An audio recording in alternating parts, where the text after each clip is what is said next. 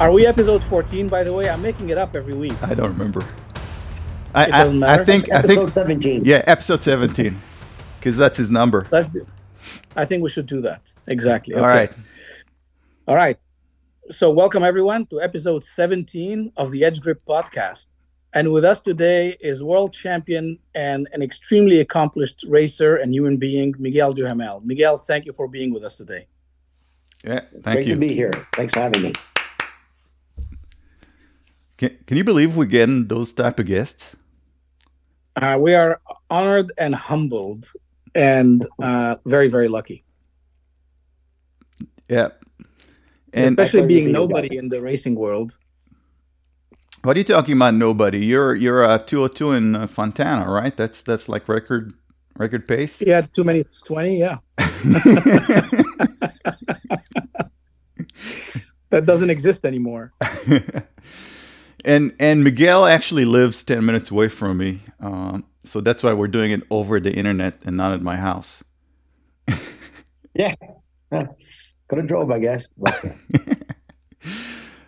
using all the internet power. The internet. Vegas actually has Doesn't better. make it convenient. Vegas has better internet than LA. So that's why. Yeah, well, I'm sure there'll be a part 2 of this. Then maybe I can go to your house and do it there. Okay. next to my Bimota. Perfect. That bike, every time you say Bimota, I always think of Anthony Gobert when they hired him to race that thing and he won in the rain. And that's what my head goes to, of course, being a racer. I haven't ridden it. I haven't ridden it. It's been in my garage for 2 weeks, and I'm waiting for a DMV appointment. And DMV appointments, as you probably know, are like a month away. So there's still 2 weeks until I go there and register it. But that's the government for it. The same thing happened with my NSX. I drove it up from Florida, and they didn't have kilometers on it, so I had to go to DMV, and it turned into such a problem. I left my car parked for 10 years. Like I just drove it around the garage, started once in a while. So it's got low mileage. And when I went to sell it on Bring a Trailer, a lot of people like, this is suspicious. There's no way a 97 car's got this low miles on it. I'm like, well, you don't know a racer, because I was almost never there. And when I was, I just started it. And it's a long story short. Anyway, I sold it, and that was fun. I sold my 2 cars. I sold my Zanardi, and I sold my regular NSX. I was going to keep it, but I got a nice Mercedes SUV, and I love that, and running out of space, Yeah. So I had to do what it was good. Great cars. Yeah, the NSX is a collector car now. And it probably doesn't help that registration in Nevada is like $600-$700 a year. A lot of people don't know it. They think that the state doesn't have any state income tax in it, and it doesn't. But they get you on everything you do here. Yeah, and that's why you see Montana place in Las Vegas, and stuff like that. You're like, that's a long drive. Yeah, I really want to register it. So Miguel, you first of all, thank you for joining. And you started racing at the age of 9, motocross. Yeah. And you had a formidable father that's also a Hall of Famer. Yeah. And was it ever an option, or did you get like a motorcycle in your crib as you were lying there at the age of 3 and there was a motorcycle you were hugging instead of a teddy bear? Yeah. Basically, that's about it. My dad loved racing, and he treated us all to a motorcycle very young. My brother had it when he was, I think, 2.5, 3, and I got mine when I was 3.5. Rode around. There's many pictures of me on the bike, and I think he almost invented the training wheels. He went to the local Canadian Tire in Canada, which is like an Home Depot, and got little wheels and bolted on the bikes to make sure when we first started, and with the throttle, and he tied a rope to the bike. So when, he would run behind us and tell us what to do. Not like you see a lot on Instagram and YouTube, people like, hey, get on the bike, good luck. And they run up into a tree or something. So, we started with that. And then I remember like it was yesterday, we were driving up to our chalet, and there was a race going on, but close to the highway. And until then, I just raced my sister and my brother, and we had tons of fun doing that. Then we're like, we can race with all those other people. So that's how it kind of started at a very young age. And my mom and dad, they said, okay, we'll do a race. And I showed up on a Kawasaki 100. It was, I think we took the lights off of it. It was, not a motocross bike. My dad only put one shock because I weighed like 60 pounds and I couldn't even compress that. And I don't remember. It was funny. We just showed up and tried it, and that's spent too much time and money on it. My mom was praying that we would not like it, but unfortunately, my brother did really well, and I really liked it. I probably came in last or close to it, but I loved it. We had the film of that momentous occasion, and it was fun. And from there, here I am many years later, and it all worked out. It's when I look at racing and making money, motorcycle racing, I'm like, man, I should have picked a career being easier to make money and like maybe yodeling or something. Like you look at the dedication it took to all these racers, all the guys that did it to the top level, and some guys that got really close to the top level. I mean, the energy we put in there, if we put that in something else, it's probably a bit better paying job. We'd probably, doing this from my flying blimp or something. But anyway, it's still great, and it's a great community to be part of. That's one big thing about racing. As much as some people, I love the most people, and I maybe didn't like a few, but it was still fun to show up and see all that same group, So anyway, that's about it from there. Yeah, motocross was fun. It's my first love. I still motocross to this day. I'll go out in Sandy Valley, or I'll drive all the way up to California, or go up to Mesquite. Just past Mesquite in Arizona. There's a couple of tracks, and I do enjoy riding motocross. And then you still do the big jumps? Oh yeah, no, there's not that used to be my specialty as a kid. And then my dad would encourage me. He goes, Miguel, if you can clear the same jumps that the 250s are clearing, this is back in the days of two-stroke, 250, 125, 80cc. And I was an ACC, I was a schoolboy. He goes, you'll get attention. That's how you're going to put pressure on people. And I love sending it. I love doing, back in those days, we had some quad jumps and doubles and triples and stuff. And man, it took all of my courage, but my dad goes, I know you can do it. So I always loved doing that. And I keep doing it to this day. I mean, I've done some track days here in Spring Mountain, up in the Pahrump. It was a great facility and great guys that put a thing together. And I asked Honda, they lent me a bike. It was fantastic. And Kawasaki also, thank you very much. They lent me a motorcycle too. And, it kind of puts a twinkle in your eye because you're like, wow, this is a little bit easier than what I used to do, with the traction control and the automatic blip downshift. I'm like, wow, I'm doing half the work. Yeah. Maybe I can do this again, and I just scream around there, and I love riding with those guys and my buddies and just messing around with them. That was fun, but like I said, that's more of a difficulty thing for me to do. I'm kind of used to having somebody with my bike there, not me bringing my bike and my ridgeline and doing all that stuff. And you need tire warmers, right, and all that stuff. So where motocross, I just throw in a truck, go out there, start it, ride around. It's a Honda, always starts, even if I didn't start for a year, and go motocross. And so I like to stay busy like that, but I play golf. So I call that exercise, but more like fresh air. Do you play golf with Jason Pridmore?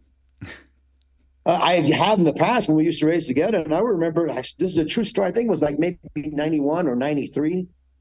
I went out to play. We're in Brainerd. There's a lot of beautiful golf course for inexpensive. And Jason showed me, like, he gets on his knees and he's hitting the ball 250. He was, trying to teach me a little bit. It's a shoulder turn, swing your arms. And I'm looking at him, and he's hitting the ball. Then we play golf, and he just, like all golfers, he complains, but he shoots like a 67. And he's like, oh, man, I can't putt, or I did this wrong. And I'm like, and I am looking at him, and I'm like, why are you racing motorcycles?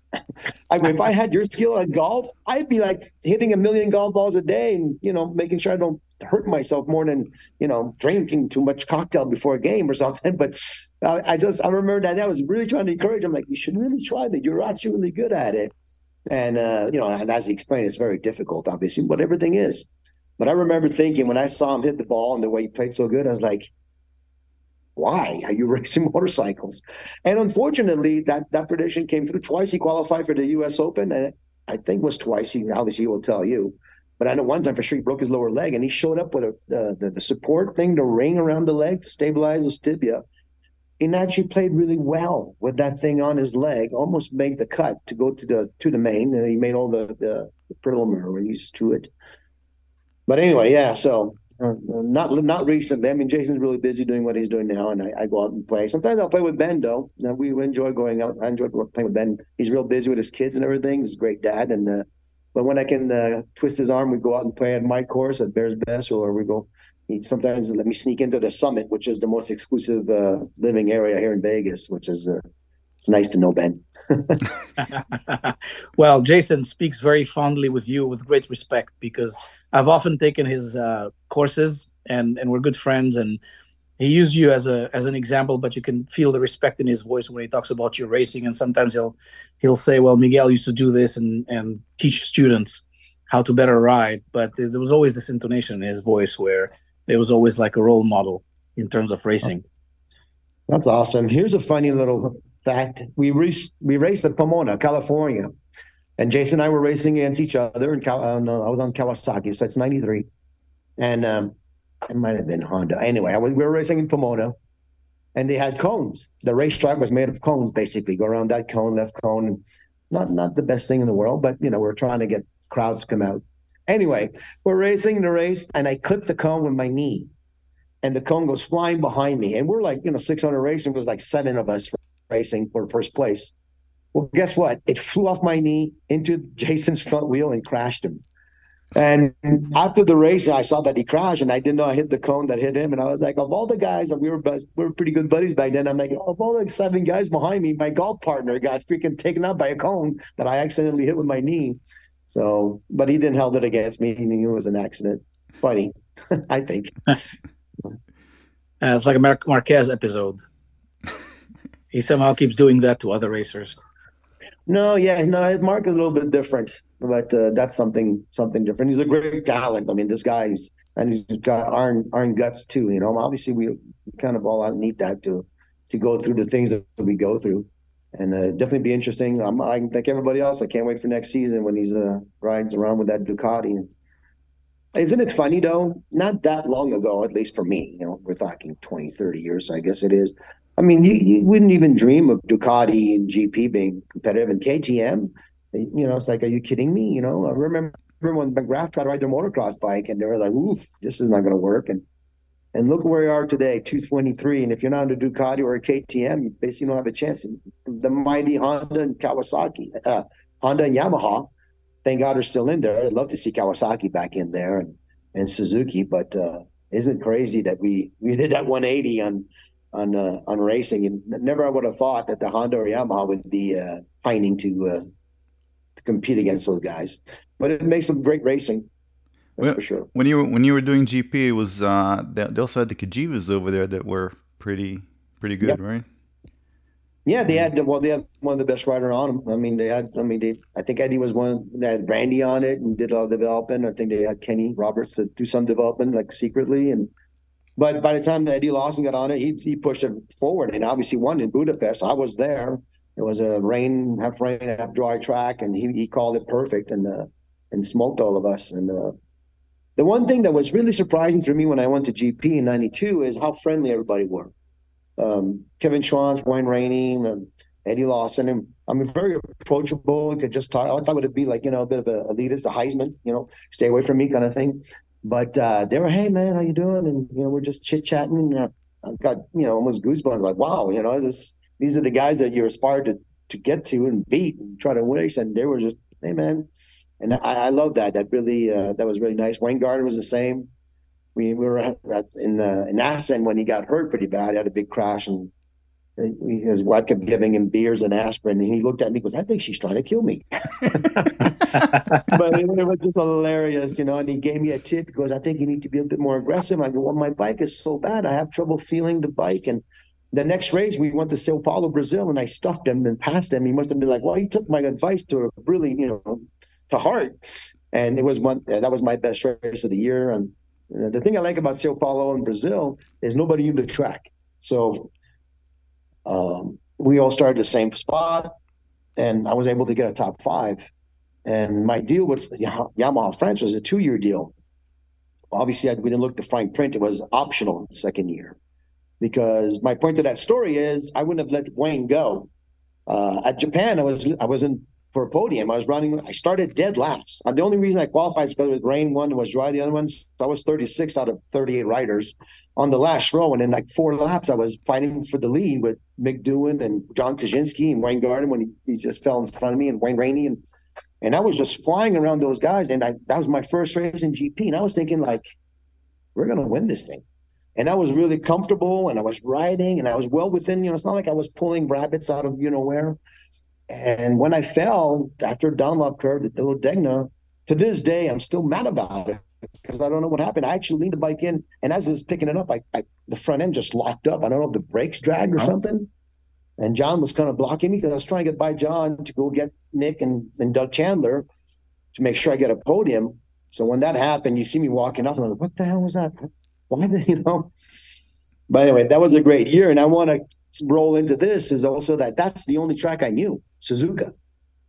Then they go to France, they go to, instead of going to Castello Le Mans, they go to Magny-Cours. I'm like, what the hell's that? And then when we go somewhere else, we go anywhere track that we went where I had a career racing and I could do it. I was looking to go to Le Mans, hopefully, or anywhere. They avoided those tracks that 1 year. Then now they go back to Le Mans. They always did. I'm like, why? Why?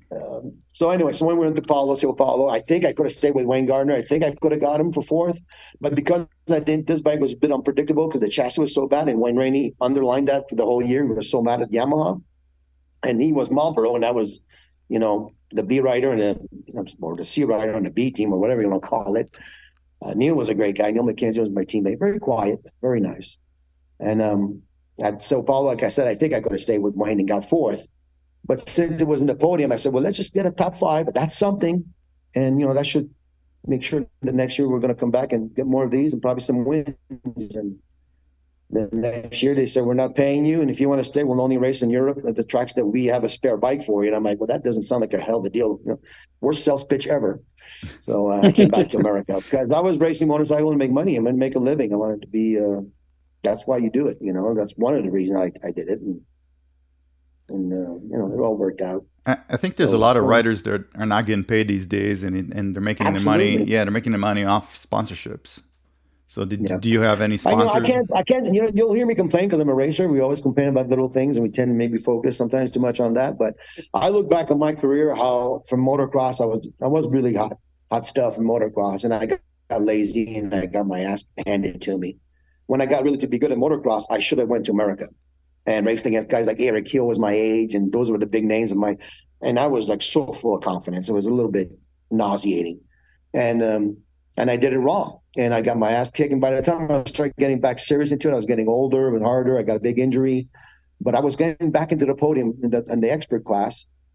But the pay there, like you just said, there was nothing. If I kicked everybody's butt all year, I make $25,000, $30,000. I'm like, what's that? Anyway, for the effort you're putting in, motocross is, as super training. So I learned from that. And when I went to road racing, I didn't like it at first. I thought it was boring, no jumps, nothing. But as I pushed it enough to where I could slide the tires, I'm like, okay, this is fun. And as soon as I start being successful in Canada, I'm like, first thing I did, I'm like, get me to the United States. Which leads to my point of my story is I'm so lucky that at my young age, right at that peak of my career, that AMA racing got serious. Because just a year or two before that, again, you couldn't make money racing in America. And then boom, it started, and one thing leads to another, big sponsorship, and and the racing was top caliber. One of the reasons why I didn't go to Europe is because if I can win in America, I think it'd be the same thing in Europe. Because when Scott went over there, he did it, and when John went over there, he did it, and the World Superbike, and Colin, when he went up, I'm not saying it was easier, definitely not. It was, at least as hard, maybe harder. I like those tracks, flowing tracks better than the tracks we have here where it's a lot of stop and go. And the money was about the same, so I stayed in America. So I think also that's one of my shorter answers. Did you ask me a question, or did I just go? you just went, but that's all right. When you have a career as rich as yours, it flows. Yeah, I think a factor of how much you get paid as a racer is your star power and how many butts you can put in the seats and how many people you can have buying your merch or products you're endorsing. Mm-hmm. And you see it with Formula One, where it's less of the driving capabilities and more of the personality and how people can relate to you. And how big of a star you make yourself. So did you ever try to do that? Did you ever try to be a more, flamboyant personality, stand out, make more fans? No, I never did. That's just the way I was. That's how I'm wired. To this day, I go play golf, and people want to adopt me because I'm making them laugh for 18 holes of golf, and strangers, and my buddies that know me. I mean, that gets to be a lot, but still, they still invite me to play. And no, I was brought up by my parents. Obviously, my mom and dad. My dad was very humble. I mean, here's a guy that was almost too humble. Nobody will ever match what my dad did, and it's not because it's my father. If I be one side to seven, and not be talk about somebody else that did what he did. I mean, that's just unbelievable.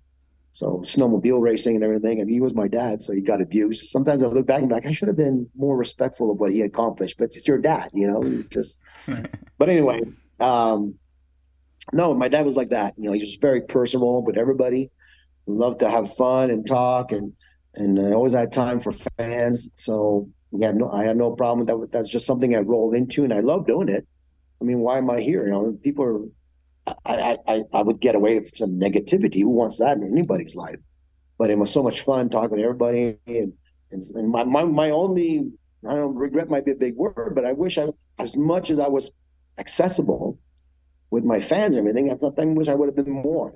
Sometimes a little bit too focused on staying cool before a race and hydrating and making sure I got everything right. Did I tell them about the brake fading? Oh, yeah, okay, I remember that. The adjuster's loose.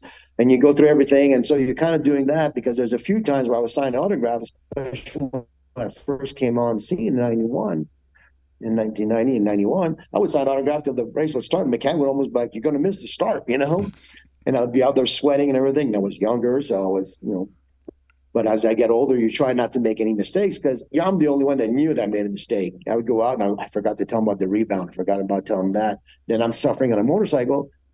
On a motorcycle, the beauty is you can win on a bike that's a little inferior to what you need or want. You can still, manage that difference, especially in my days. But then you try to learn, going, okay, I sit in the truck. Okay, I got to do this, that. I don't want my tongue sticking to my palate because I forgot to hydrate before the race. So let's drink some water, not too much because I want to be stuck, wanting to go to the bathroom while I'm running. And that's funny. You see all us racers. We always ask for bathrooms so we could go right before. And anyway, no, I just in today's world, I mean, I'd like to. That might be dangerous because today, like you said, with social media and everything, and they're more into you. I think they would like me, but there's something I'm sure they wouldn't like. But it's. I always felt that was a gift to have the fans show up as they did, and I was able to make that money is because of them. If there was nobody there, then I could still do it, but with less money. No, it was fantastic. I was very blessed, like I said, to have my career projection go up at the same time as American racing with involvement with the factories and involvement in the sponsorship, and we had decent TV coverage and everything. It could have always been better, of course. I always yell at AMA, let's stop making us dependent on factories and make enough prize money where, even the fact there's a few guys, privateers I would see ride really well, but they can't make it weekend to weekend. I mean, it's costing them too much money. Now, if they can make $10,000 for finishing 7 or 8 or $7,000, at least they can pay a guy. They can, they can have parts and go to the next weekend and actually not put themselves in debt because, as you know, racing is, big debts for many guys. So, but anyway, I see. I love being around the fans.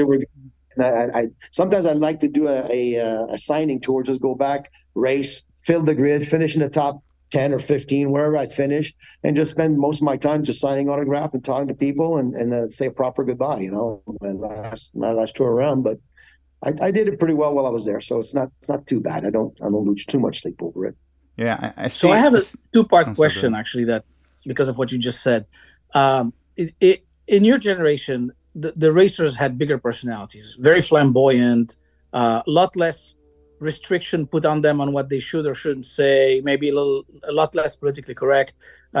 Even in Formula One, right? You had Hunt and Lauda and the famous rivalries and fights that no team orders or contravening team orders. Then you had the big money from the cigarette companies when there was no restrictions from any type of product on sponsoring.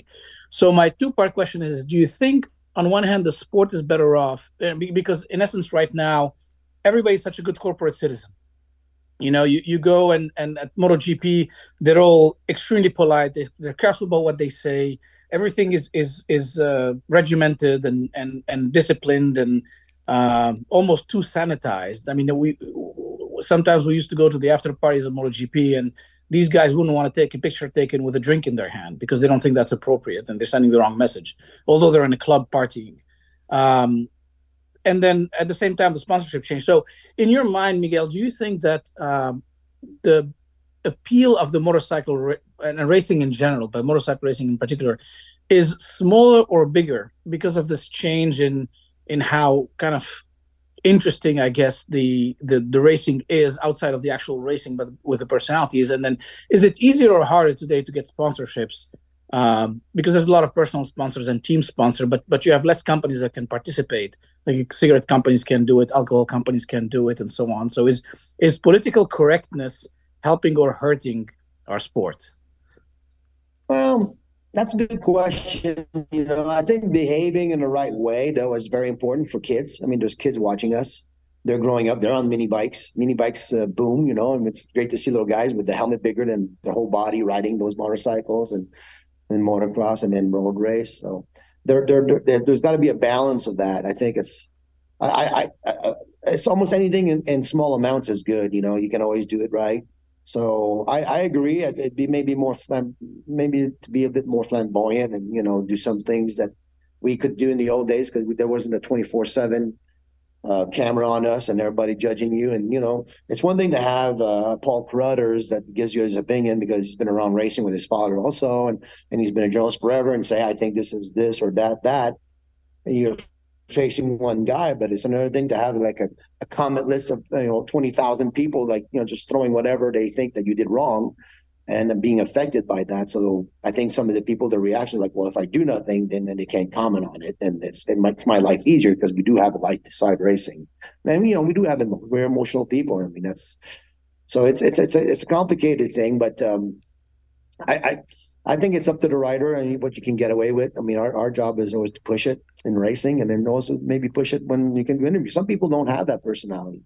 I mean, I did a WWF Randy Macho Man style, interview with Larry Myers about Eric Bostrom. I was going to put him out, but that was good. That was entertaining, and the guys need to do that. I think if I would be part of that group, because I'm a bit out of that circus right now, but if I be in, I'm go, hey man, you can be funny, you can do this, and if you do something, well, you can always say sorry. I mean, that was misinterpreted. I meant to be funny, just trying to roll on top of it, and be. I probably would get in trouble on every day on a regular basis, but it's something that they got to maneuver around, unfortunately. And you brought up the cigarette thing, and that just annoyed me to no end, because they have endless money, Marlboro, Rotmans, and Lucky Strike, and they stop it because, well, it's bad influence for kids or whatever. Well, I'm a kid. I grew up in that business of racing, watching Marlboro, Yamaha, Rotman, watching all those guys racing and stuff. I don't smoke. Right. Patrick Carpentier, which is a very, very one of the best racers in IndyCar when IndyCar was there. He was players, and he goes, you know what? I never once thought I wanted to smoke. I always thought I want to race, But the reason I'm complaining about it is like you just said. I mean, if that flow of money could be back in there, it'd be so much better for our sport. It would help us we have much better racing, Formula One and everything. I mean, they're not struggling. We're still doing it, but it'd be so much easier. And I think it was a bit of a lie. I think people smoke because they're stressed and they're freaking out about it. But I don't, like I said, for me, I look at Aaron Yates, I look at Anthony Gobert, I look at all the guys I raced, Ben Bostrom. None of us smoked, and we all grew up in that generation of the 70s, late 70s, 80s. And so on and so forth, where that was what we were looking at. And you look at all the racers, and I mean, a few smoked. Michael Barnes, but he smoked before, I think. Michael's a lot older than me. Michael's a great guy, but the list of race. I mean, even back in those days, Aldana and guys like that race, they would smoke. They would race, and they were maybe not sponsored by, but they were just smokers. Smoking was much more relevant. You could smoke in the plane back in those days, kids. Right. And, I remember that. Yeah, but still, for me, I wanted to be a racer. So sometimes that goes back to what you said, political correctness and this and that. I mean, even the Pepsi money is gone, right? Pepsi used to sponsor. Yeah, but they didn't even have the link to stay in there. That's the thing that happened in France when he was Gauloise. Gauloise is a French cigarette company, and they said, "Well, we'll tell you Banco. Banco is like Canada. They own the lottery." So they made up the money they were losing because they banned cigarettes. Because they said, well, McDonald's going to jump in and Microsoft and everything, which I don't know why they don't, especially a company like Microsoft or Apple, which have tons of money.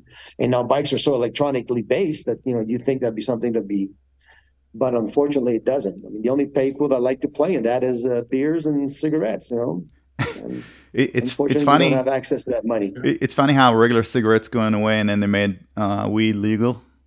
So yeah, it's like, well, where's your logic? Train here and I cycle all the time here, and there's cars that go by me, and you can smell it. It almost knocks you over on the bicycle. And I'm like, okay, I'm not allowed to have a beer in my car, which I understand that nobody should be driving drunk ever. But I'm pretty sure that guy is having a good time, and I'm hoping it's the passenger, but it could be the driver.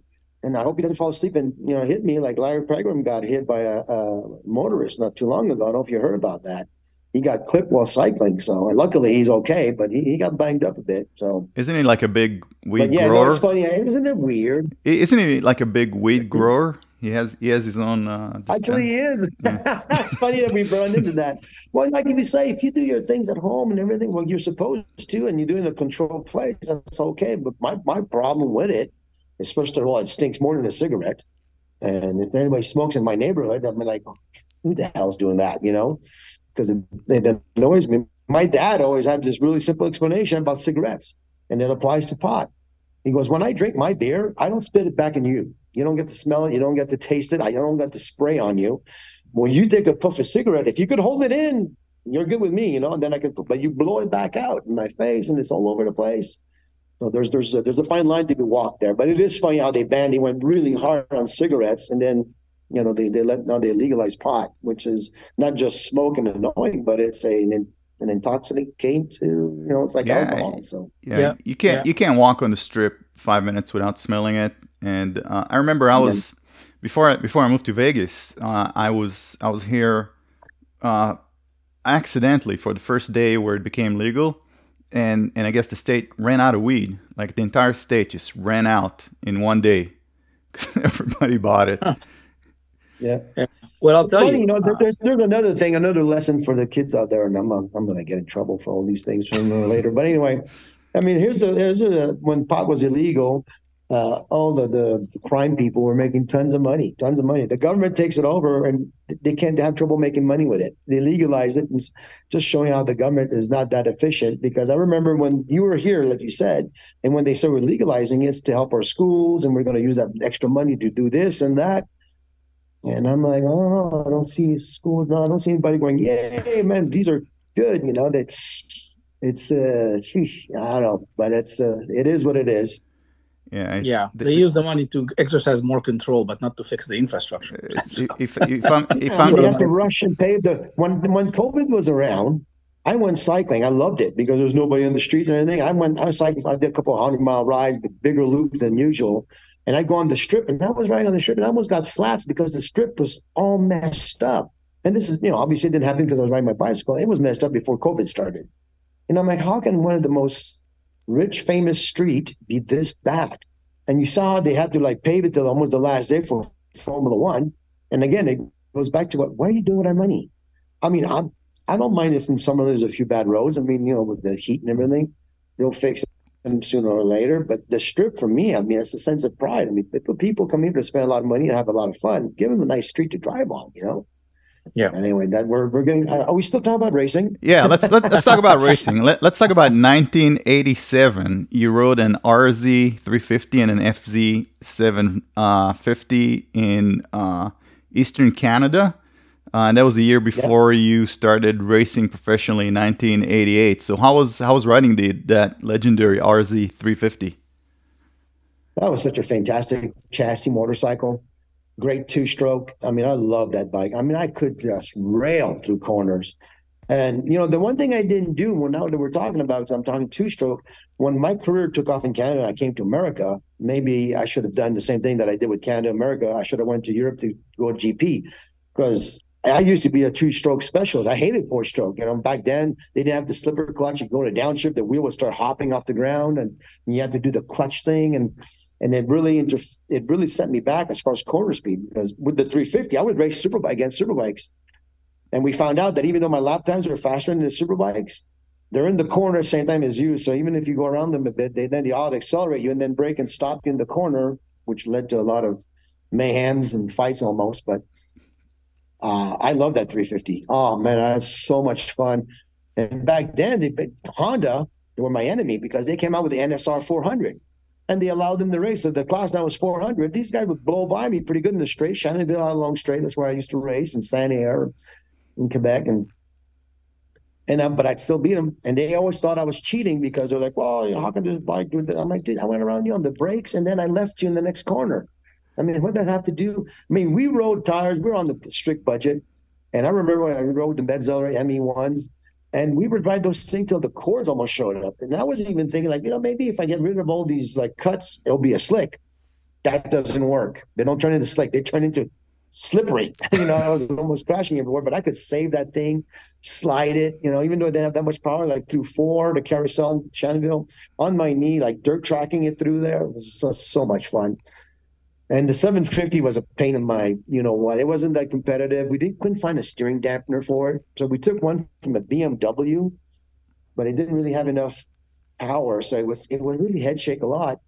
And just to give you an idea how factory star I was then, my mechanic at the time goes, let's bend the shaft. So that'll create some more stiction. So maybe that would be a better steering dampener. That didn't work. It led to one of my biggest crash.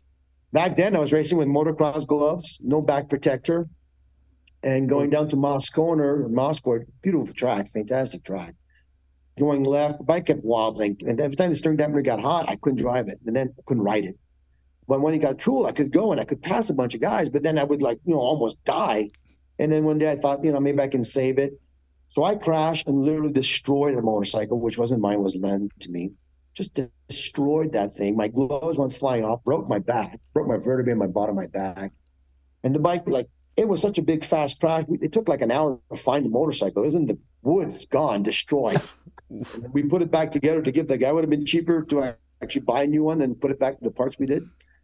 But the 750, I didn't like that much. It didn't do it to me. But the 350, that was great. And then I raced the 250 for John Lassick, and I set some track records here, and I saw a track record in Shannonville, but I think they just got tired of seeing it, so they gave it to somebody else. But I love 250s and two strokes, and man, I going back, and it brings back a lot of good memories of my corner speed and everything. I could get away with those bikes.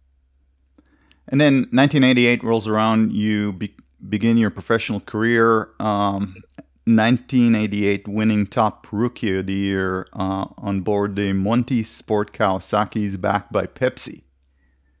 How did that Pepsi Kawasaki deal work? Well, and Pepsi, we know this guy was trying to help me. He was a friend of ours, and we had this big bottle of Pepsi and everything. And the only thing we got was like free, all the Pepsi we can drink, so we didn't really get any. I think we got $1,000, and which was appreciated, but didn't pay for the season. Pay for a weekend, and we hauled the big bottle around. It was just we were hoping we did that, so the next year they would come in with bigger money and something more. But that didn't happen. You never got the Harrier plane. Kawasaki. I mean, that bike was like 3 years old, 2 to 3 years old. Had been modified a few times by the previous owner, both mechanically and throwing over the fence. And it handled good. You give me a good handling bike, I can run with anybody. And that's what I was able to do with that bike. And the Ninja 750, and my 600 was pretty slow, but it all handled good. And I was very competitive that year. To this day, I'm still mad at Gary Goodfellow because I think I should have won in Vancouver. He got the start in the back, but if you look at the start, he jumped the start. Should have been black flag. But I got to finish on the podium there, and that was my first podium. And the next race was in the rain. Let it go. Just breathe. Let it go. Let it go. Just breathe. Yeah. Oh, yeah. There we go. Yesterday. There we go.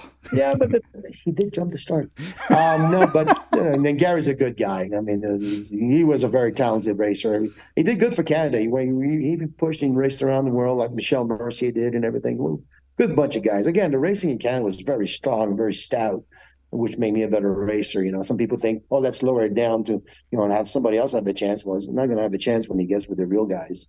So I hit the hardest in America and Canada, and hit the hardest in America when I started racing. And Listen to this. We go back to Canada. We hit a moose, by the way, driving back. We're motorhome. Just crawled out in the middle of the darkness, hit a moose, and we fixed the motorhome. And we told the guy we want to keep the leg and some meat of it. We might as well keep it, that's not waste it. And we're by Lake Erie, so somebody on the lake, like there was a bunch of hunters that showed up, and they helped us with that. And then we picked up the meat. We took it to Montreal. And we ate it. It was delicious. But then our bike, we took the head off the superbike, and we look at the piston, and there's little marks on the piston. We're like, what the hell's that? And then we turn over, and the guides for the valves were breaking off. I guess with the vibrator, there was a problem. There's a valve guide, and with they're breaking. So with our limitless budget and factory racing, what we did is we took the head, put it on in the spinning thing, and we just cut them all down. The guides, no more guides. We don't need those things. They're messing up the piston. And put the engine back on, started it. Norm Murphy was a racer. He was more factory than I was. When he saw us do that, he was scratching his head. Bike started. And that weekend I won, beat Michel Mercier in the rain, and my first Superbike win. You know those guys are there for a reason.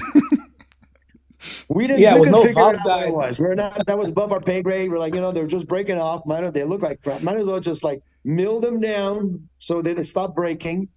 And that's how we went about racing. I mean, I remember that year in Calgary, I was talking to Steve Dick, another good racer, and we're buddies. And man, I just got beside him, and he let go of the brakes, and he just closed the door. I mean, I crashed, and luckily nobody hit me, and I was so mad at him. I was like, why'd you do that? First corner. I mean, that's the thing that you do for the win. This is the first corner of a 20-lap race. What are you trying to do to me? Anyway, we worked hard on that. My dad did a lot of work. He was a pretty good mechanic, and for some reason the disc brakes were not fitting again. We had to grind those things down. I kept thinking, man, the brakes are going to fail. I'm going to die. But I don't know, all good times and all worked out. I got a question for you, but I don't mean to get you all rotted up more than you are. So you won Daytona 5 times. Scott Russell won Daytona 5 times. Why did he get the nickname Mr. Daytona? No, I don't know. I mean, Scott's an American guy. I'm as American as apple pie. And as far as like I didn't come to America to change it, but I understand that Scott's a great guy. I won it before he did, I think. No, did he win it before me with Suzuki? Anyway, yeah, we're all tied, and I won way. I mean, Scott's like I said, Scott's a great guy. We weren't the best close buddies, but we were good buddies. I mean, if we'd see each other, we'd have a drink together, no problem. And I remember one time somebody told him, Mr. Daytona, and he just looked at the guy and goes, Miguel won a lot more than I did. Because, I won 600, so many. I think I won like 12 times Daytona, 5 Superbike and the rest 600s.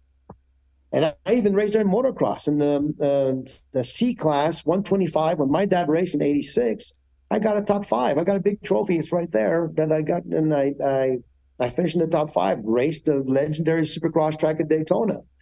That bike had no power, which was kind of great because, it's sand. I was just wide open the whole time. And somebody just sent me a couple of pictures. I tried to jump over this guy one time because I was just trying to get in front of him. But that was a good time. But yeah, I don't know. I mean, that's how it is. You don't get to pick those things. You want a cool nickname, but he got it, so that's all right. What's a cool nickname for you? We got to think about it. Oh, I don't know. We got to think about it. I'm pretty modest. You can call me Legend or okay. Something like that. Something. I mean, God's pushing a little bit because blasphemy, but something around those low low levels would be nice. So I'm just happy to be me, man. I just Harley Davidson. They said, well, let's just because is it Duhamel? Is it Duhamel? And I'm like, well, both pronunciation and French sound about the same. So I'm like, whatever you guys want. And one guy at Harley, let's just call you Hammer. I'm like, I like that. I'm like, call me the Hammer. That's cool. So for a little while, that was the Hammer with Harley. But that's how it rolls. You don't pick those things. You won. I never wanted to be called. A lot of people call me Mig, like that. It's my abbreviation, Miguel Mig. But then I'm like, I'm in America. I don't want nobody to think I'm a Russian sympathizer with the MiG airplane. So I'm like, I'm gonna squash that right away. That's what I was thinking. I was always thinking. Sometimes I overthink things. Yeah, MiG Hammer would sound a lot like a NATO designation for a Russian plane. Yeah, again, see, there you go. Yes, comrade. Yes. Exactly. Yeah. You won with every variation of the RC 30, 45, 51. How was the progression of the machinery in Honda? Because Honda is not known, or at least was not known for taking big steps, and in those years, those were giant steps. So every time you got the new bike, did you go like, oh, you guys did good, or how's the progression?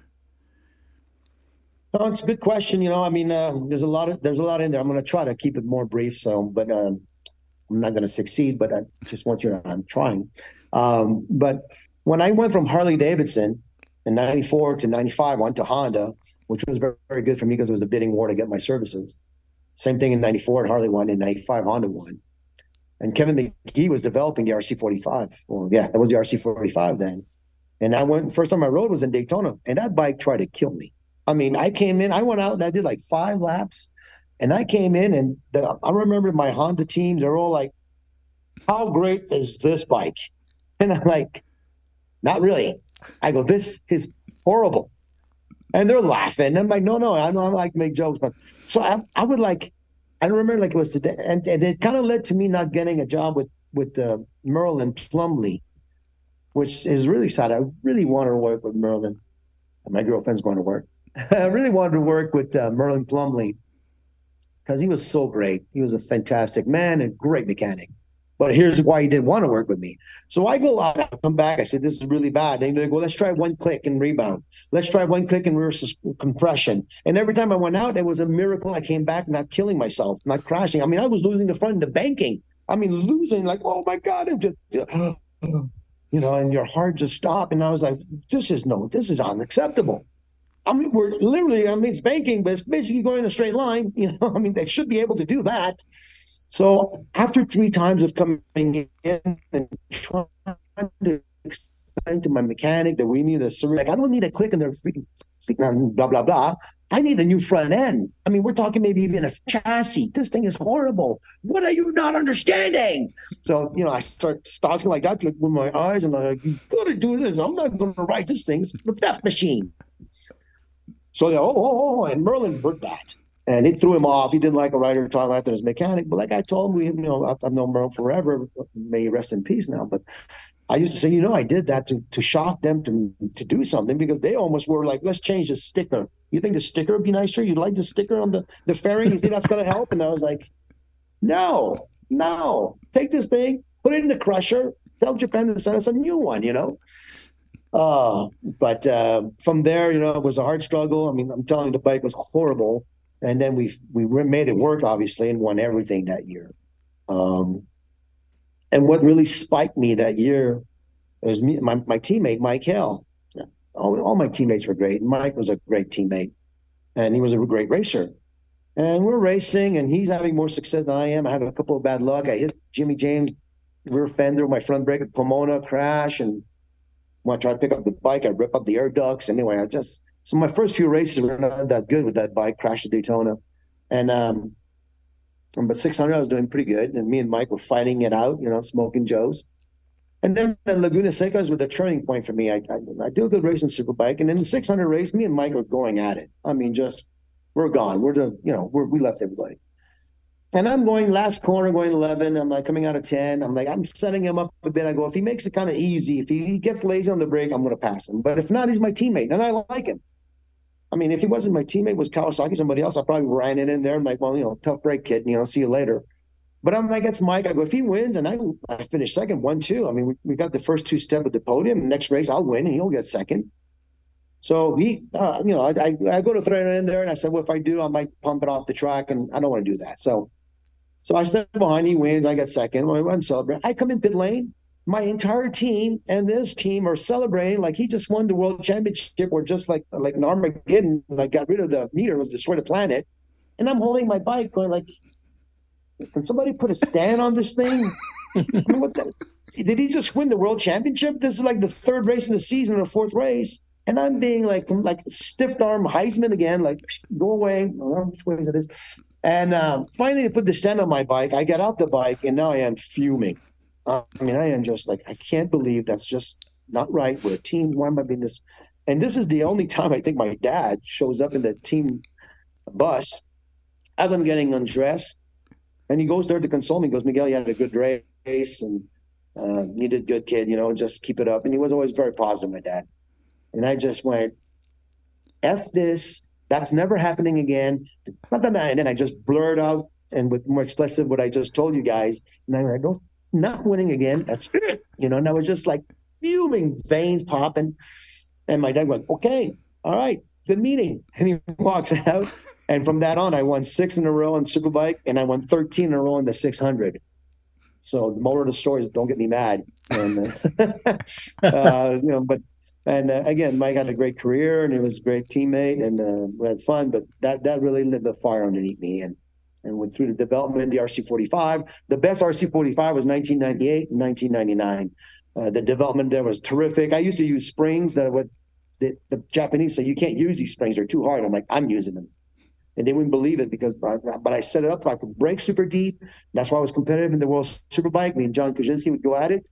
I sure wish we had the same tire rule that we have today back then, but we didn't. He had Michelin's, I had Dunlop. But we did some really good work with that. And unfortunately, the problem with Honda is after they get bored after 4 or 5 years, like, okay, let's do something else. I'm like, no, this is perfect. I can win with this every day, But it was the way it was. And on a side note, with John Kuczynski, when I was in the World Superbike, I was leading the race. I passed him. I wanted to lead at least 5 or 10 laps, which when my tires started going down and I knew he was going to walk away from me. I went through turn 6, after turn 5 and turn 6 up under the bridge, the left-hander going up to the corkscrew. And I had the line there. It's just, again, with my bike set up, I go in the brakes so deep, get the bike sideways, sliding over there, just get back on and dirt track it all the way up the hill. Just a little bit of power drift all the way to the painting line. I pull like half a second, 0.3 of a second, which is a lot in one section on John. So at the end of the race, I'm on the podium. John won. We're in the same truck, waving. Go around. You wave at the crowd, hey, and we're going around, wave. John's not a big talker, not to me anyway. We get to turn 6, and he just looks at me, grabs me by the shoulder, goes, you were really fast through here. And then he just starts waving again. And I just start waving. And it was one of the best compliments I've ever received. Here's a competitor. We're not the best friends in the world. World champion. I mean, John Kuczynski, everybody knows that guy. But for him to take my attention and say, hey, you were so fast through her, it was impressive. And then he just started waving again. And we never talked about it again. But for me, it stuck forever. There's little things like that you got to cherish. And that's one more that I really like. RC45 was my favorite bike. The RC30 was good, a little too stiff on the front, hard to turn, but I did like the RC30. Raised the 24 hours with it. RC45, like I said, the last 2 years I broke my femur, bad luck, and I even won. I'd only raced like 4 races, and I won 2 or 3 or 4 of them, and then I got hurt. So you can see that I'm saying is true. And if I didn't get hurt, bad luck, I would have won a lot more. The RC51, I didn't like it as much as Nicky. Nicky was great on it. Turned out that we didn't have the idle high enough. So I couldn't carry any corner speed. Every time I shut off, it had so much compression. And the day we discovered that, I went from being almost a second down to being as fast as anybody and then start winning with it. The idle. Yes, people. No brakes, no special jet, no special tires, anything like that. Just turned the idle up. So when I shut off and in transition, the bike would roll a little bit better. Boom. Start winning with that bike. It was a solid bike, but it wasn't my favorite. Then the CBR 1000 came out, and that thing was a spaceship. Did it have a slipper clutch? The RC51?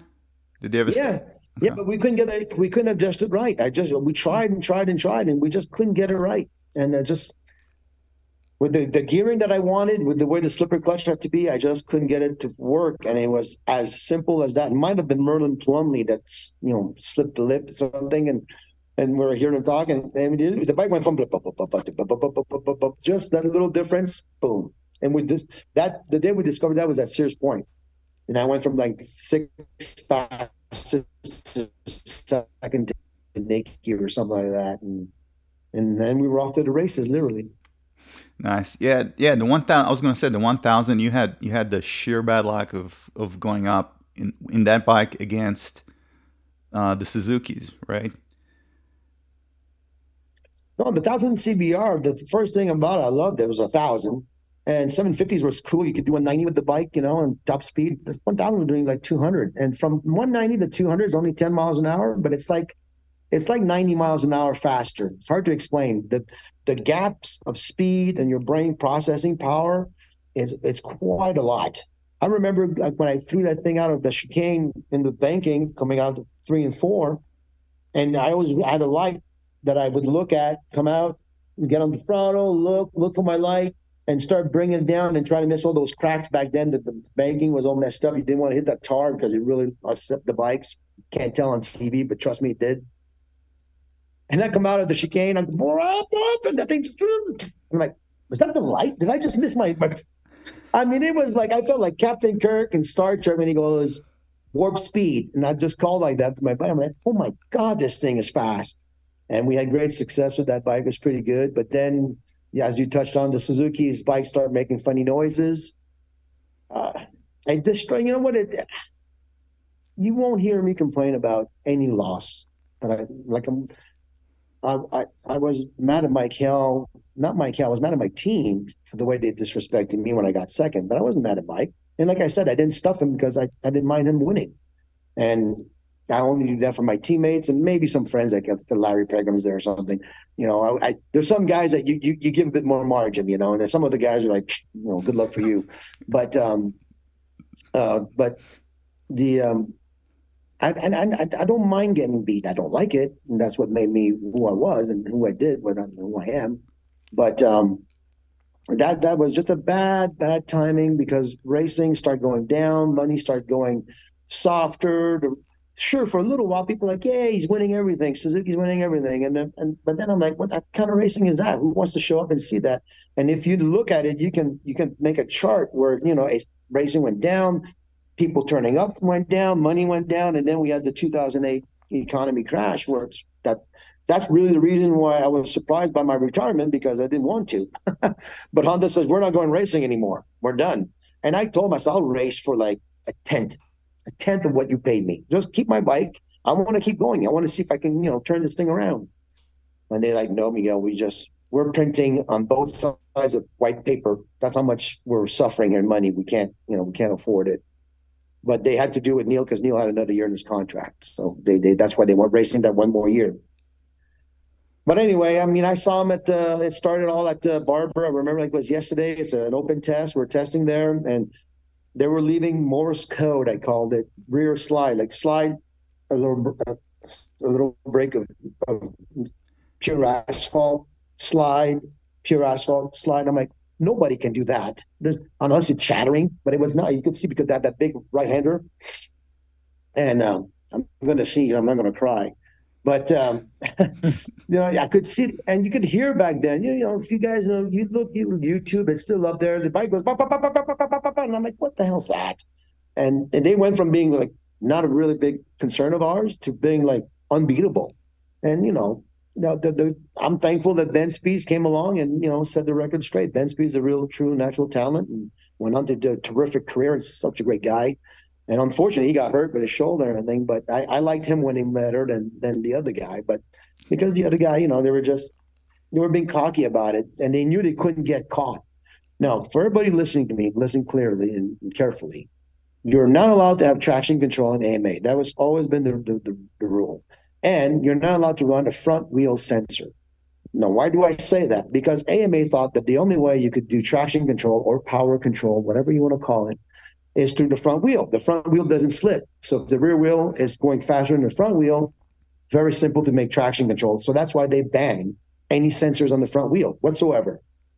But they figured out a way to do it with GPS and mappings and Amar Bazaar, the guy was a genius with computers, and they kept with it, and they came up with an idea how to do it, and more importantly, the AMA couldn't prove they were doing it.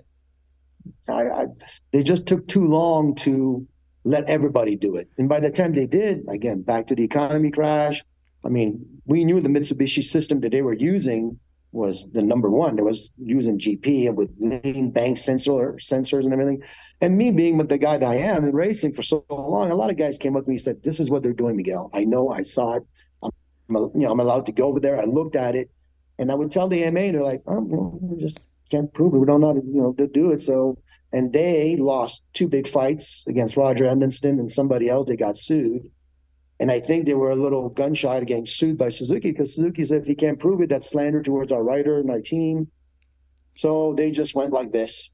and 1, 2, 3 Suzuki, and it was bad for the show. I saw it. Yeah, I saw it too when I was on a K6, on a Suzuki K6 in WSMC, and there were some of the guys that were running the K7, and the K7 you could clearly see it in Willow turn 4 A and B. You could see the bike just goes like this and brings itself back, and as soon as I saw it, I was like, and you could hear the engine cut off.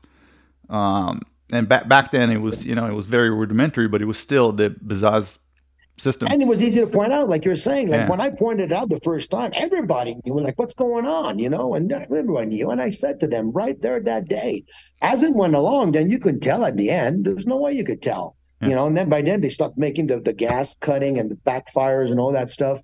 And the bike would just, like today's bike, you don't hear a MotoGP bike doing that. No. And so they got it together and they got it going, but it just killed the sport. And Matt Mladen was racing for 10 years in America on good team, Fazber Faraci.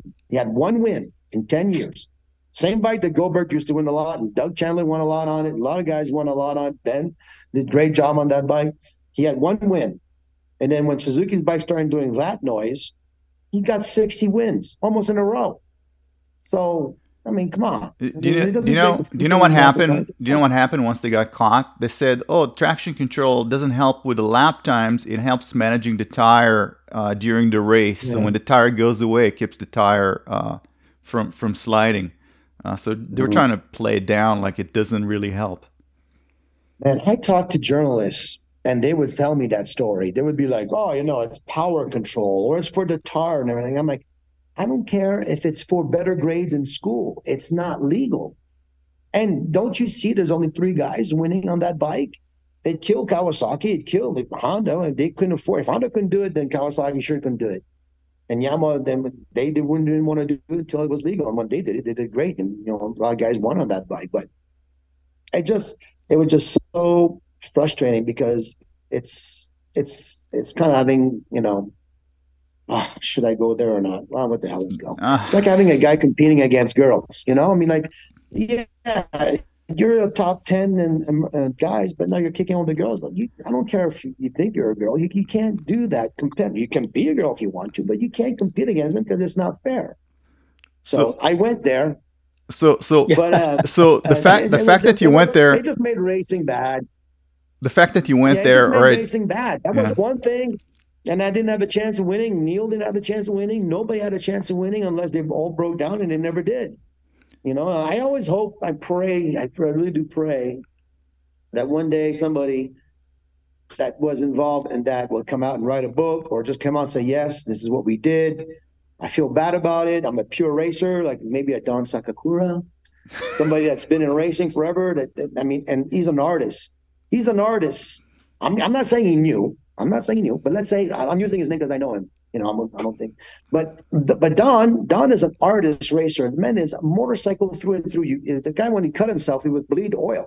I mean, the guy is, and he's a craftsman of what he did with Yoshimura, a big part of their success. But if somebody like him or somebody else would know, and they'd be like, you know what, I need to get off my chest. This is something that we did. What, that'd be nice, because I am 100% convinced that that's exactly what happened. And my only consolation is when Ben Smith came around and started winning everything.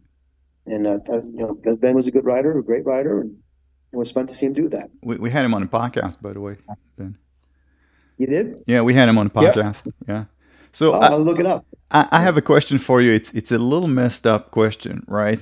But since you went there, why the hell not? So Josh Hayes, all right, I'm just taking the gloves off because, nothing over here is according to plan. Josh Hayes broke your all-time AMA record. Now, I have a way for you. It's a cheater way, but it's a way for you to get that record back. What if you go listening. Okay, all right. What if you go? There's way more classes today than there were when you were racing there. So why don't you go to Moto America and tell them you identify as a woman and enter the Royal Enfield, the Royal Enfield races, and that way you can get your record back. I don't know if I could pull it off. I just don't know. Need to get hair extension. Yeah, no, I don't think I need to do that. I think I could probably go there and beat those guys. I mean, the class that Josh won in there. I Okay. mean, Josh raced against us, and he's a good racer. He's a top racer. He's got 87 wins. That's amazing. But I can't fault him for keep racing and doing it the way he did it. And, I mean, obviously there are different times and there's different things. But it's hats off to him for doing it. I mean, here's a guy that did it by himself and got to be a fracture rider. So when he got a little bit less help, he still could do it. I never did it that way. I mean, my dad helped me a lot, and right away I became a fracture rider. So for me to grab a bike, put in a trailer, and go race, it's not going to happen. I'll just show up with mirrors and go, oh, that's not legal. I didn't know. I don't remember. But no, he did. He did good. And Josh is a good guy. I mean, he's a good guy. So I wish he hadn't broken it. But it was done in different time, different circumstances, and it is what it is. I wish you would have stopped at 86. A tie wasn't good enough for you, Josh.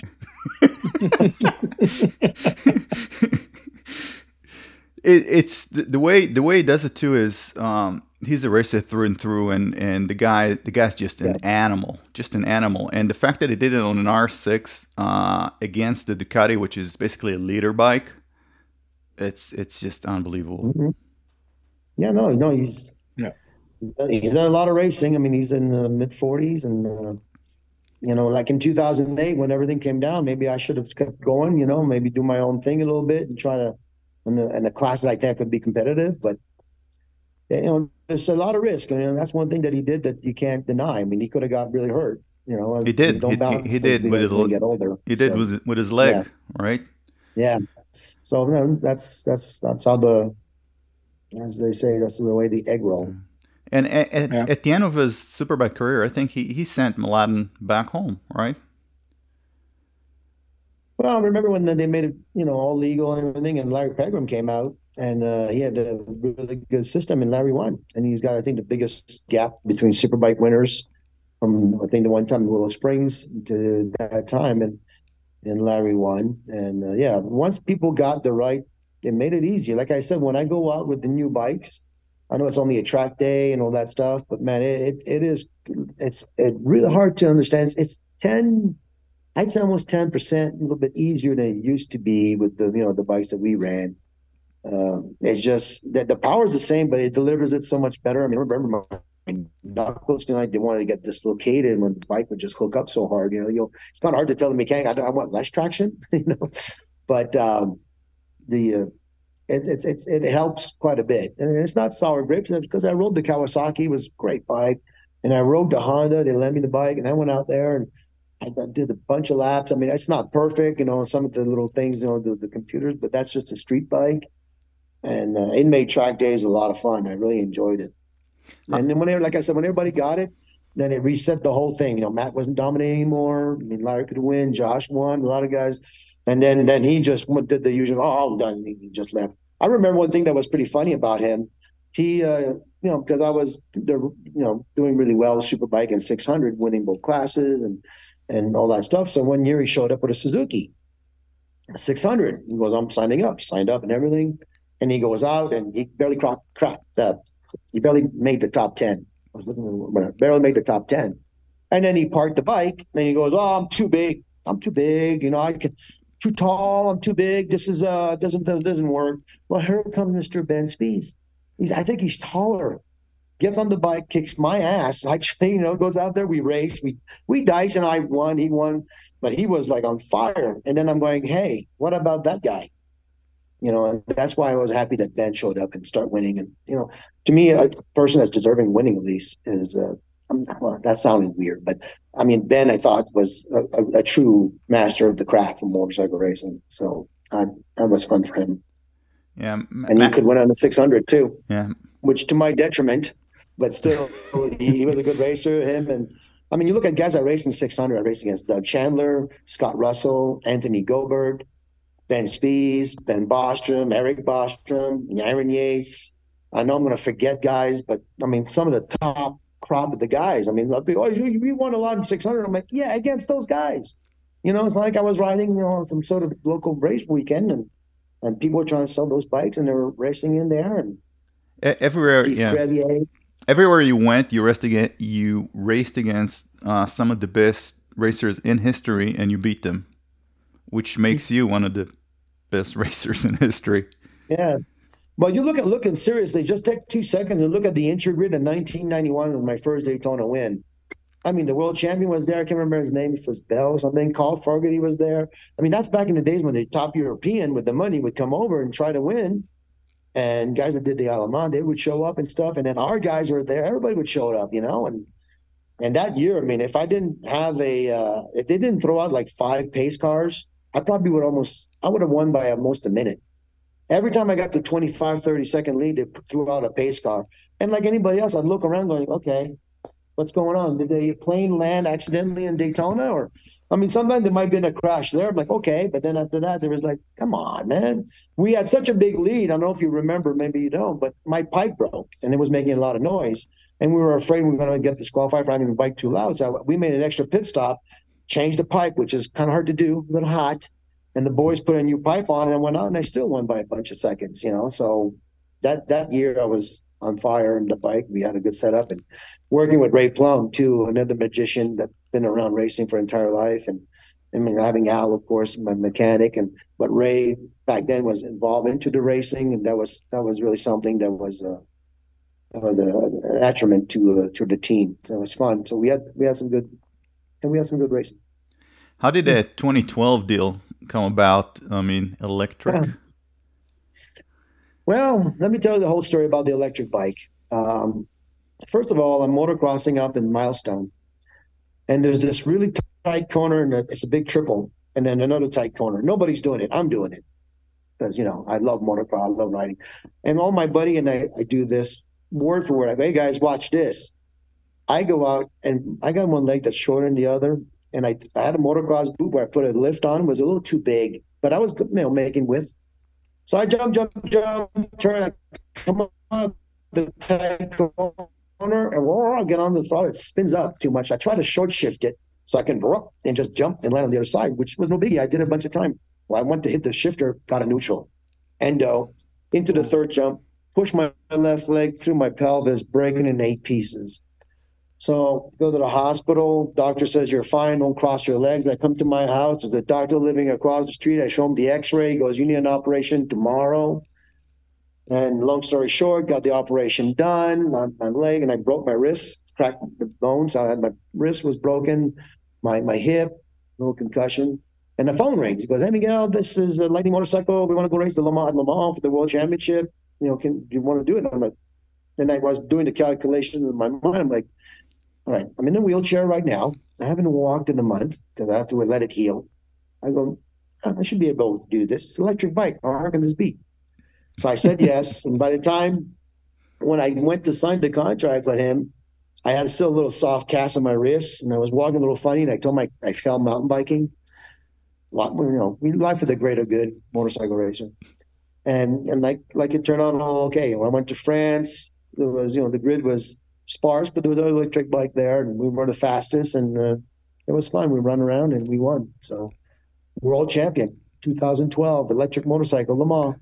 It was fun because I ran into all of my old friends of the Suzuki, Dominique Millien, the Suzuki French guys, and a lot of guys. And one guy, when I came into pits, he's like stopping me to say hi. He goes, "You're going too fast. You can't go that fast with that bike." I got close to a 600 time around there, or something like that. And I was just trying to be safe because I was still a bit hurting. And but it was fun to see those guys and won the race. So I'm changing. Right, take my leather suit off in the garage. I changed all this, and the mechanic that was working on the electric bike, when I put my pants back on and everything, he goes, Miguel, says, "Can I ask you about that scar? That looked pretty fresh." And I'm like, uh-oh. But we already raced and we won. So I'm like, well, here's what happened. And so I came clean. I told him that at the victory dinner. I said, yeah, this is what happened. And everything. He like shaking his hand. I had the x-rays of the 8 screws holding my pelvis. Is like, all right, well, as long as you won. So that's pretty funny. So what's your wildest memory of your racing days? Well, it's all pretty wild, actually. I mean, it's the competition was stiff, and it was a gift to win every time I did. And sometimes I didn't win, and I still felt I did a great race. I mean, I think that when I look back at racing, well, there was a lot of good fun times when we had a lot of people, and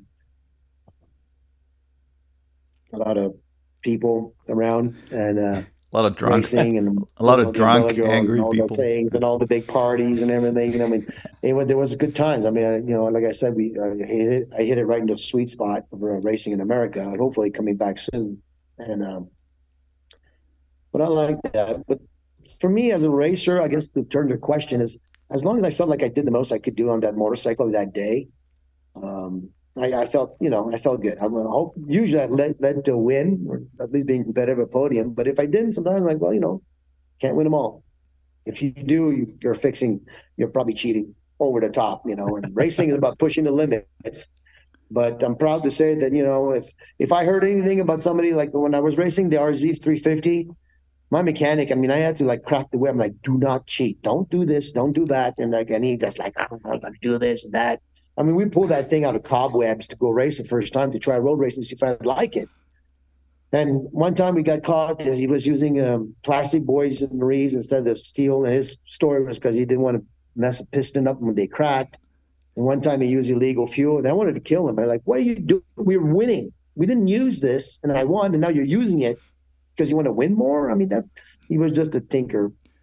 And one time they said to open the engine, and there was so much mud caked in there that they had to hit it with a 2x4 and a hammer just to pull the engine out. And even Colin Fraser was there going like, I'm pretty sure this engine's never been opened in stock.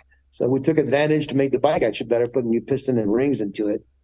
But like I said, I was allergic to that stuff. I either lose with honor or and win with dignity than do anything else than that. How about off track? Any spicy stories? Other racers? Yeah, and that's called the vault, and you just keep that there. And I got some good friends, and I got some great stories, and the funny thing is that some of them I can tell. So when me and Ben Bostrom and Eric, we were all good friends. Always been good friends. We used to go motocross together, and Anthony Gobert would be with us. And this is something I did, I think is worth mentioning. Anthony had a bit of a drinking problem. He would overdo it compared to all of us. And I was like, man, Anthony, just keep it on the down low during your racing season, because he would get trouble and sometimes with pot, whatever. I'm like, man, stop it for the summer, race, do your thing, and then nobody cares what you drink during the winter. Just stay out of prison, stay out of jail, stay out of problems. And I always try to help him. And you got to understand, when I was trying to help Anthony and holding him by the neck and laughing with him and everything, I'm like, man, I might be shooting myself in the foot if this guy, what he's doing is slowing him down. Well, then I'm never going to beat this guy again, because he was a hell of a racer. He was hard to beat, and we had great races. But I thought, as a human being, it was more important for me to try to save a human being than save my winning position. Like I'll figure a way to beat him somehow. Push harder, do something. And when he did clean up, he had trouble racing. Actually, it was kind of a weird thing where he had, and I don't know anything about addiction that badly, but he definitely has a lot of struggles. But we try to help him. But we go motocrossing together, and we just rode into each other and everything. It was pretty funny. And Anthony would go out, and we'd be like, tomorrow morning, 9 a.m., we're going out to motocross at Gorman. All right. We'd all come in late. Anthony would come in the latest, 3 a.m., and had trouble using the washroom facilities. And he did a bunch of weird stuff, and he would call his girlfriend, and he would be yelling and then laughing and everything. And we're like, Andy, shut up, for the love of God, So I guess part of that story is that, and I'm sure everybody knew about Anthony's situation. I hope he's doing great today and good. I don't know. I don't want to hear anything, but I did my part. I try to help him. And we're all a good bunch of people. We're all good friends, and we hung out. And we had a lot of fun. Yeah, that's great. I mean, it's a high pressure profession. This is not a profession where you can coast. You always have to show a performance, and that puts a lot of pressure on people. Yeah, that's that reminds me, when I was sitting on my couch in 2009, and this is true. I was watching TV and everything, and I was like this, like ready to pounce. I'm waiting for that phone call. I'm gonna go race. We can still do, And I took a breath, and I took an exhale, and I went, and I actually slowed down, being like, okay, it's finished. Let's relax. It took me a year to realize that I'm not going to race, and that I could actually exhale and relax, and without knowing it, you're like, you're just ready to go all the time, and that's how you are. You're always thinking of the bike. I want to do this, that, and I got a good story about Colin, by the way, but I'm not going to tell it. But anyway, Colin, he's a good friend of mine too. I mean, actually, there's a good story here. We're playing golf in New Hampshire. Me and his wife and Colin, we're all just playing a little golf before the race weekend, and this guy hits a golf ball into us, and I'm like, "What the hell was that for?" So and then he does it again. So I'm like, "Well, that doesn't work." So I confront the guy. I say, "Hey, what's your problem?" He goes, "Well, you're driving a car where you're not allowed to drive it." So I'm like, "Well, you're going to hit me with a golf ball and hurt me because you don't like where I'm driving the golf cart?" And then I go and berate him because I want to get in a fight now. I'm like, "Okay, let's just do this. Because I'm really mad about it, and I'm using expletive and everything." He goes, "I don't think that's a good language to use in front of a lady." And I looked at him and looked at her, and she went like this, and I'm like, "Oh, hell yeah, you!" And it nothing came of it. But it was funny because Colin was laughing. He was like, "Man, you're nuts." And I'm like, "Well, try to hit a golf ball on me. I mean, come on, you can't do that, especially when you admit you did it on purpose." So, like I said, we all hang out. The guys that you see that you like are really good people. They're fun guys to be around. Yeah, they are. The actual interview we did with Colin, we were drinking shots every time he said an explicit. Yeah. So the quality of the interview declined around the hour and a half that we talked. Oh, which side you're looking at it. It might have got better, a little bit looser. We did. Exactly. Yeah, we did. One time it was when we were out again, Goldberg, then me and everything. We're at the Daytona testing.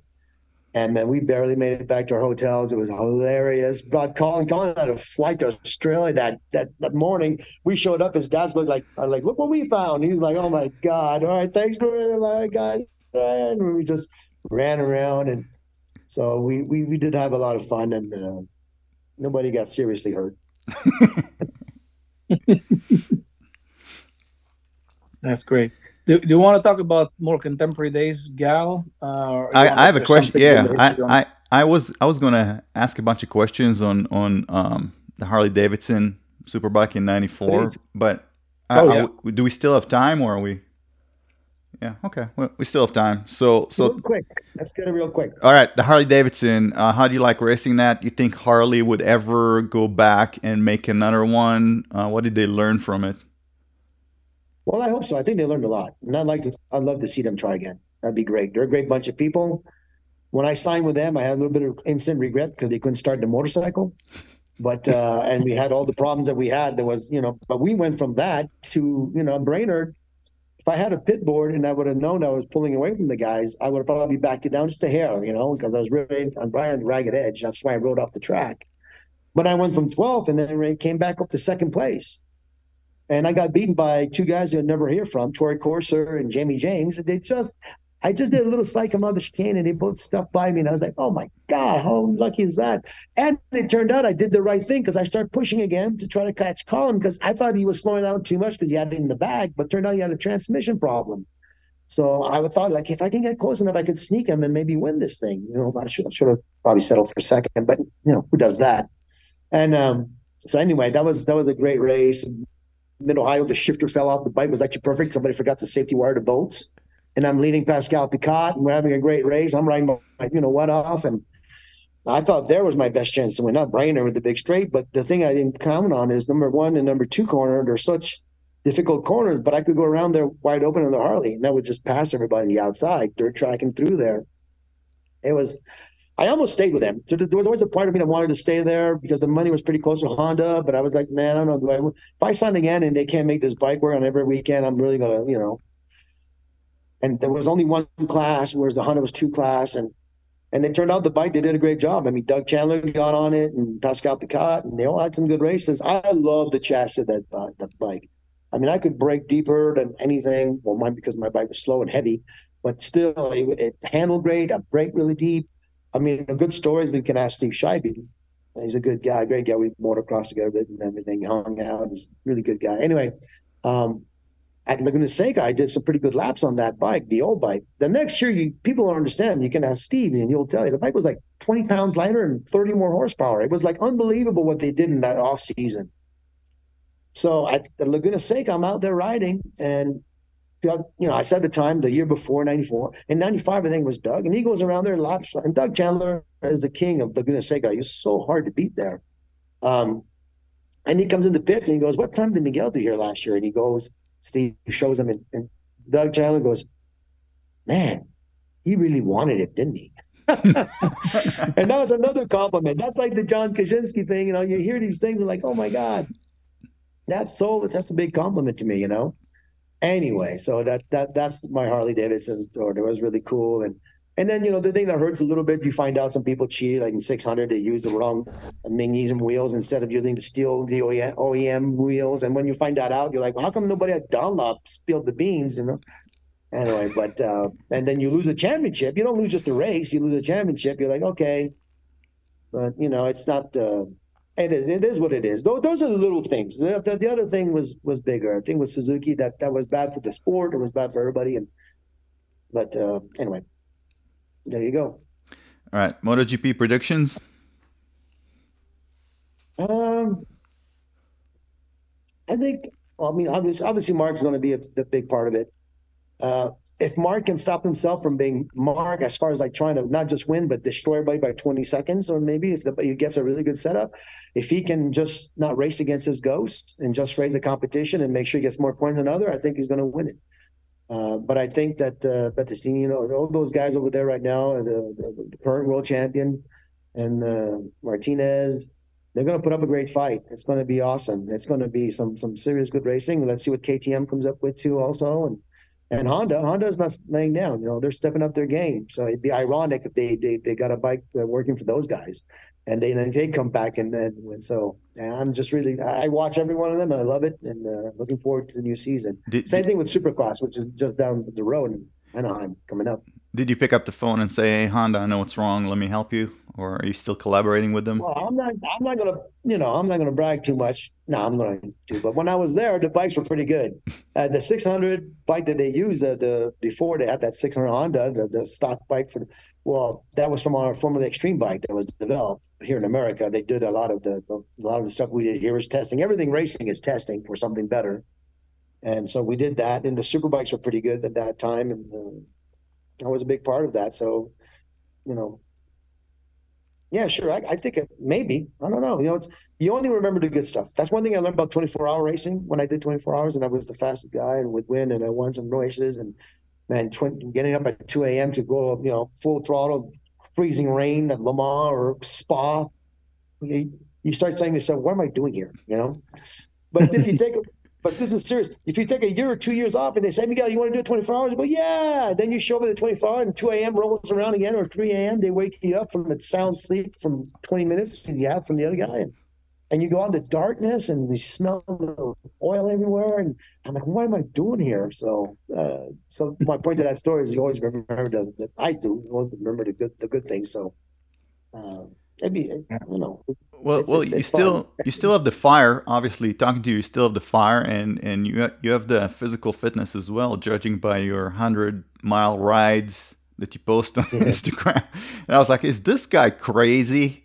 I mean, you go Red Rock, you go Blue Diamond, you go back Summerlin, and I was like 100 miles in like 6 hours. Come on, that's insane. Yeah, I did my record this year, 152 miles, 9 hours and 48 minutes sitting on the bicycle seat there. That was fun.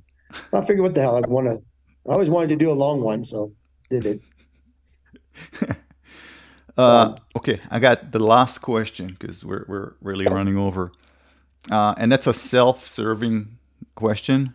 What's the best place to eat in Las Vegas? In Summerlin, if you like Italian, North Italia is a really good restaurant.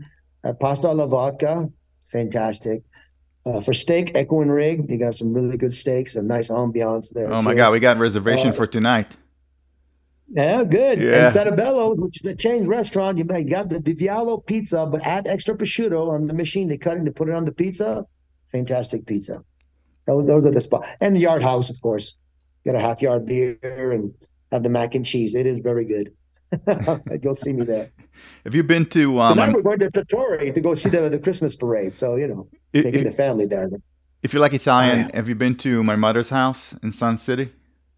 No, I have not. Okay, Google it. It's Is that a local business? It's a local business. It's this guy that's like I went there. An old mobster that just sings all those Sinatra songs and tells Sinatra stories and yeah. We went there. We had dinner there because my girlfriend worked and does seminars there. She bounces around and does shows and stuff and for work. And we went there. Yeah, there was a guy singing and everything. It's awesome. It's good stuff. Yeah, there's a lot to be discovered in Vegas. There's more than just gambling and stuff. There's Red Rock, like you said. There's just cycling, mountain riding, mountain biking is terrific out here too. So that's why I'm here. I came here to save some money from taxes in Canada and fell in love with the place, and I'm still here today. Yeah. What was the restaurant you and I went to when we had the track? We went to Echo and Rig. Okay, that's what I thought. Very good place. Yeah. We have reservations for tonight, so if you jump in the car, you can get here. That's right. Or just drive to Burbank and grab a plane, which is faster. Yeah, Burbank. I lived there for a little while. It was fun. Yeah, there's no flights anywhere out of you can't go anywhere without connecting out of Burbank. Yes. I prefer Miami a lot more. You can go everywhere from there, but over here, very difficult. You have to go to LAX. Well, that's the beauty of Vegas. The McCarran Airport. I refuse to call it Harry Reid, but it's close, and you can go anywhere from there. It's pretty fun. That Terminal 4. Yeah, Terminal 4 is pretty nice. Huh? Terminal 4 is pretty nice. Yep. I'm trying to think of a local. I almost went there yesterday. Mark Ritchie. Mark Ritchie is beside the John Cutters on Foothill and Charleston. Little hole in the wall. It's a New York pasta place. Waitress is from New York and everything, and it's great food. And you can go in there and out and under $100, no problem with 4. It's great food. Mark Ritchie, Mark Ritchie. Nice. We'll try it. There you go. All right, Nabil, any more questions? All right. World Superbike. So we haven't talked at all about that. And Ducati seems to have technically found something, and they're dominating everywhere. But what are your predictions for coming year? Man, it's going to be exciting. It's going to be exciting to see Jonathan Rea on the Yamaha, right? So I think it's going to be some fantastic racing. Hopefully he adapts to it. I'm sure he will. He's a talent, such a guy. And Rogu, whatever his name is, I have trouble pronouncing. Rastakoglu. Yes, thank you. I know, I love it. It's good racing. And of course the Ducatis, and it's going to be very interesting. But I'm sorry to say, I think MotoGP obviously is going to be, especially with Mark doing that big move, and it's going to be very. It's going to be. 2024 is promising to be a hell of a year. Yeah. I didn't quite understand. Tomac coming back in Supercross too, and motocross. Eli Tomac. So that's another big story. Again, Jet Lawrence, and it's good time to be a couch sportsman watching motorcycle racing. They even come up with a ton of new models for 2024. The manufacturers. We did an episode of that where Rennie just broke down like 20, 30 bikes for us. But between racing and the new models, motorcycles are 2024 is going to be a really good year. Yeah. Well, we're talking. I got some stuff more on the side. I'm not sure if I could say it, so I'm not going to say it. But I was talking to a lot of important people, and I said, "Listen, look at all these little razors and electric bike.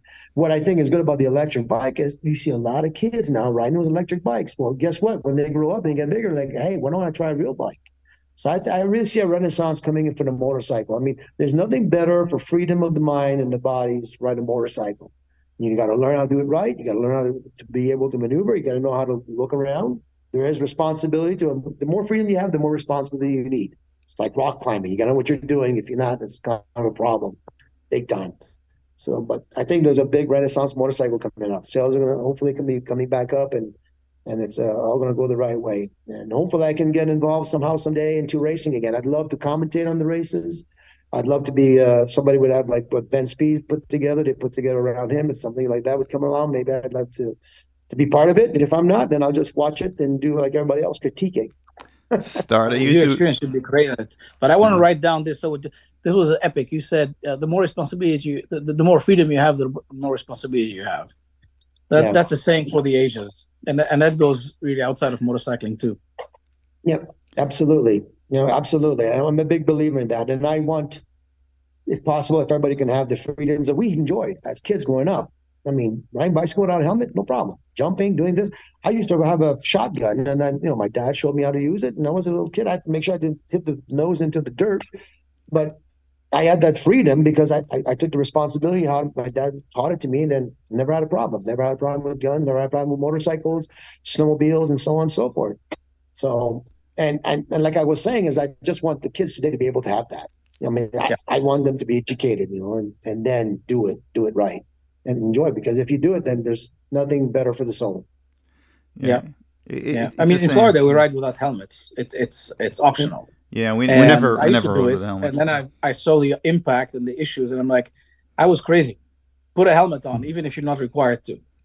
Yeah, and that's a choice. That's beautiful. I mean, when I see guys riding without a helmet, the first thing I think is like, how hard is on your ear? I hope you got earplugs in there because the wind noise is crazy. And I like to ride my little 50 scooter sometimes because you don't have to wear a helmet either, and it's 50cc under the speed limit. And I don't use it to go down to the strip, but I'll use it around Summerlin if I go to Mark Ritchie's or DeMarco's also on Charles. I mean, the little places are not too far where I can go around and make eye contact with people and get around. Sometimes I'll do that. It's, why not? It's fun. Yeah. You still do track days, road racing? I would when people call me and they have a bike and whatever, or if I can, they say if we really want to do this, then like I said, I call Honda and they lend me a motorcycle. They were very gracious with that. I love that Fireblade. I think it was a Fireblade, not too sure, but it was, a fantastic handling machine. Did the video with that. And this Kawasaki was the same. I mean, Kawasaki was really, really, very gracious to me too. And they lent me a great 750. And like I said, that's where I discovered going, wow, it's a little bit easier doing this with this thing. But at that level, right. Race weekend, I don't know you go to the track day weekend and people don't take lap times. I'm like, why are you guys here? Take some lap times. I mean, let's see who's doing what. It's fun. You can get the racer onto a track day, but you can't get the racing out of the track guy. So anyway, that was fun. I enjoyed it. No, but it's a good learning tool. I don't know how in business we measure everything, right? To be able to make it better. Otherwise, you don't know if it's better. So I don't know how you apply something new that you've learned on a turn or do something different. Then how do you know if it's better or not unless you're tracking your lap time? Yeah. I'm a big believer in performance measurements. No, exactly. Absolutely. And it's fun, I mean, obviously it can lead to, crashes because you start pushing more, you want to be faster than your friend. I don't have that problem. That's their problem. But why not? Like you said, if you do a little bit of modification, and I mean, there was a friend of mine, Jack Pfeiffer, still a friend of mine, at Daytona. I was watching him riding around in the early 90s, and I looked at his bike and I was like, man, what the? So I went over to his pit and I jumped on the bike and I dialed the suspension, and he went from 19th to 5th fastest. But then he kept coming around like, can you help me with this? And I'm like, dude, no, I got my own work I got to do. I did that.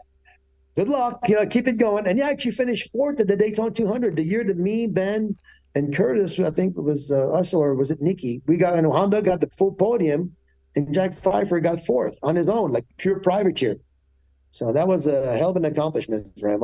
Unfortunately, it didn't lead to bigger, better things. I mean, he kept racing and did a lot of winning, on the West Coast. And he's a good guy. But that one day, that's my point. I went over there and helped him, and he just dropped almost a second and a half a lap. So you gotta keep the lap times on. Yeah, I like to help. So what would be your advice for track riders? In general, what to focus on, what to get better at?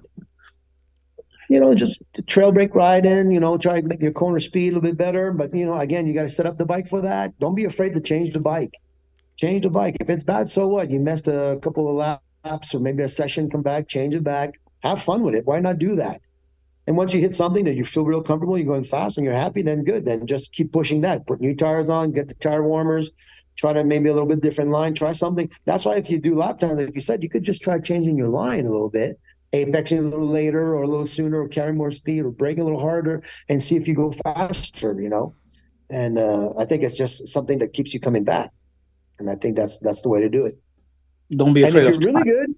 And if you're really good and really fast, do not race on the streets. Get signed up, get a local license, do a local race, get your license, and have fun. Because it's just as much fun racing on the weekend that it is doing a track day. Yeah, 100%. Yeah. Terrific. Gal, anything else? No, I think we got it. I think you got it. And plus. And I was going to say 6 hours, but nobody has. You don't have that one. I was going to say the beauty of today's technology is that everybody can go on the internet and say what they want to say, and you obviously have a lot to say. So I suggest maybe you be more active on YouTube. Maybe start a YouTube channel. I try. Well, I like to do the podcast like you guys do, something like do my own commentating on the MotoGP, because there's something sometimes.